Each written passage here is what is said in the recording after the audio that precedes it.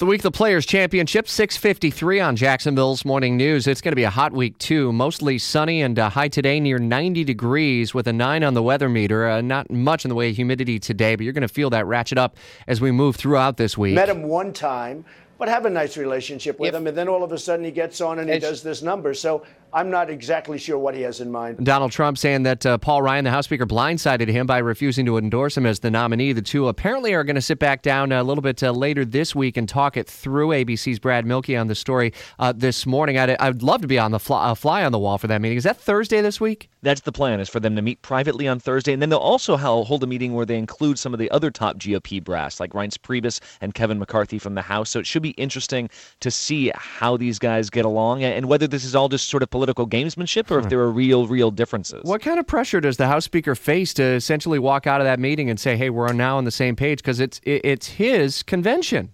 It's his convention. He is the head of the party, or at least he was as of a week ago. When you have a presumptive nominee, though, that all changes. That mantle is supposed to get passed. So if that doesn't happen smoothly, there's going to be big question marks hovering over this convention. What's Trump saying about softening rhetoric or anything like that for the sake of party unity? Well, we're already seeing some of his proposals being walked back just a little. Just yesterday on This Week with George Stephanopoulos, he walked back big portions of his tax plan. That was some of the most detail we'd heard so far, but now we don't know exactly where he stands on that, as well as completely reversing his position on minimum wage. Now he says it should go up.